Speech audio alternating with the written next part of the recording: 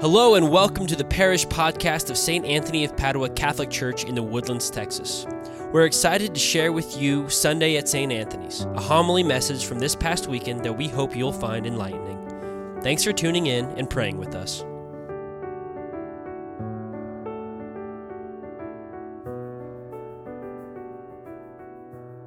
Jesus said to his disciples, "A rich man had a steward who was reported to him for squandering his property. He summoned him and said, 'What is this I hear about you?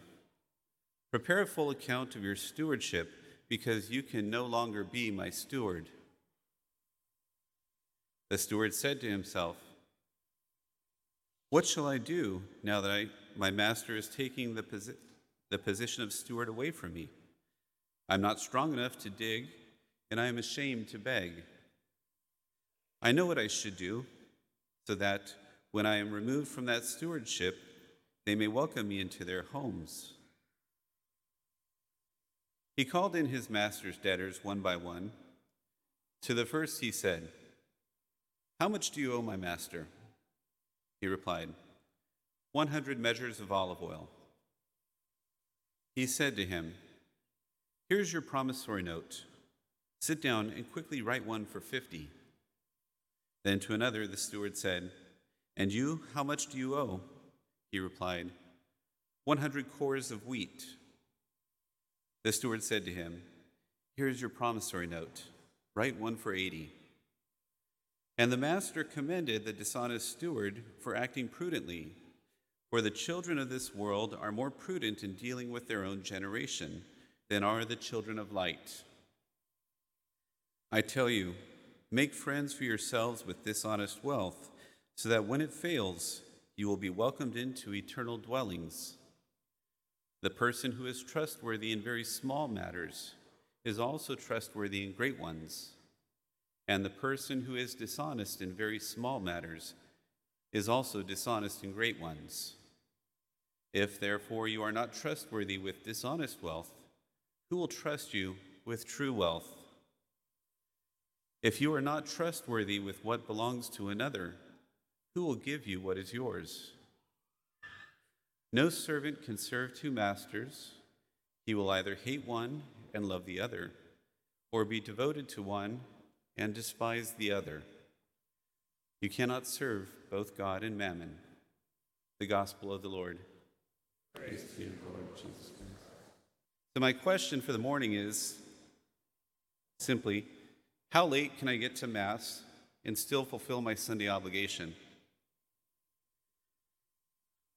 And this question comes up each week, and it's often accompanied by a similar question, which is, how soon can I leave Mass and still fulfill my Sunday obligation? Do I have to stay for the final blessing? Do I have to wait for the choir to stop singing? Is it even necessary to receive communion to fulfill my Sunday obligation? And though these questions come up from time to time, they're a little bit silly to begin with, because the question is itself a deception. When I was a teenager, it was quite common for many of us to sit outside on the church steps and enjoy a cigarette as Mass began. There was this idea that we could miss the first prayers and readings because they didn't really matter all that much, as long as we were in our seats before the end of the Gospel. And this doesn't mean we actually listened to the Gospel. We just had to be present before the final words were spoken. We were not there out of love for God or neighbor, but to check a box so we don't go to hell. The fulfillment of my Sunday obligation has less to do with how long I'm sitting in the pews versus what is actually happening in my heart. In fact, one might argue that someone could sit at Mass for the full 60 minutes and never once enter the mysteries at hand, invalidating any potential benefit of being there in the first place. At the same time, there can be circumstances which justify being late to Mass, yet it is still a faith-filled and Christ-centered experience. Nevertheless, if you find that you're going to miss much of Mass, please, by all means, go to another one. And we can look at this question from a larger perspective, which is, how can I get into heaven and spend as little time as possible on church property? Again, this is somewhat of a silly question because our salvation is not linked to how much time we spend on church property, but to the attitude and reason why we're there in the first place. The minimalist idea of just scraping by only leads to failure. Ask any husband how long his marriage will last if the goal is to see how long he can go without kissing his wife. When it comes to the Super Bowl, no team ever tries to defeat the opponent with the lowest score possible. We want a crushing defeat to assure our victory. Too often in the final seconds of a close game, momentum shifts and the presumed winner fails to achieve victory. The same thing is true of heaven. Minimalism never works anywhere in the world, but for some reason we often think it works with God. If the goal is to scrape by, we're not going to make the cut. The deception is that we come to Mass very often thinking that we can ingratiate ourselves with God by our mere presence, as if we're doing Him a favor, while at the same time hold on to our little attachments, those sweet little sins we like so much, such as enjoying that last cigarette during the first 15 minutes of Mass. But what God wants from us is not merely our presence, but our love. The presence or absence of love can make 15 minutes feel like an hour of passion or an hour of hell. You cannot serve both God and mammon. Mammon refers to all the good things that come from God, such as joy, peace, health, beauty, and security, even our material goods, our cars, our homes, our jobs. But like so many people, we very often want the goods, not God, who gives them to us. The question is, what do I have in my heart? Is it love for the Creator or love for the creature? If I love God first, I will love creatures properly and benefit from them. If I love creatures first, there will be no room in my heart for God, and I will find only sadness. Love for the creature always leads to excuses for why I can't do this, I can't do that. I'm not available to help my neighbor in need.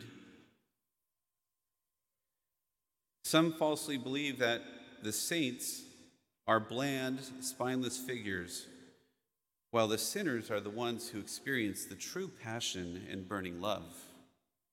This couldn't be further from the truth. Love for God drives us towards excellence, magnanimity, and extraordinary acts of zealous love, while love for the world leads to excuses, self-centeredness, cowardice, and infidelity. Love for God leads us to do what is in the interest of others, and oftentimes to do what is impossible. In the gospel, the steward's success and praise by the rich man ultimately comes down to how the steward treated his neighbors. By zealously administering the rich man's wealth, the steward secured favor for the debtors and praise from the rich man. He was prepared to go to great lengths to secure his future. But it's not simply about money, but using all the gifts that God has given me for the benefit of my neighbors zealously. God desires the salvation of all men and women, and some are directly linked to my personal efforts for their salvation. This always includes those that are hardest for me to deal with. A relative of mine once asked me why God would allow her to marry a man for many years, have several children with him, only to end up divorced while he runs off to live the high life. I reminded her that despite the outcome of that marriage, it is very possible that God brought him to her for a period of time so that she would pray for him and secure his salvation. If she doesn't pray for him, it's very likely that no one will. The circumstances were tragic, But she did go on to remarry, has a happy life, and was able to find purpose for her sufferings. The tears of those who suffer tragedies are like gold in the hands of God that can be used to purchase the salvation of lost causes. How much more does God bless those who generously give of their time and resources to serve the poor and the church as catechists, teachers, or ministers? It's not the job that matters, nor the amount of time spent in service, but the spirit with which it is performed, because it is love that saves.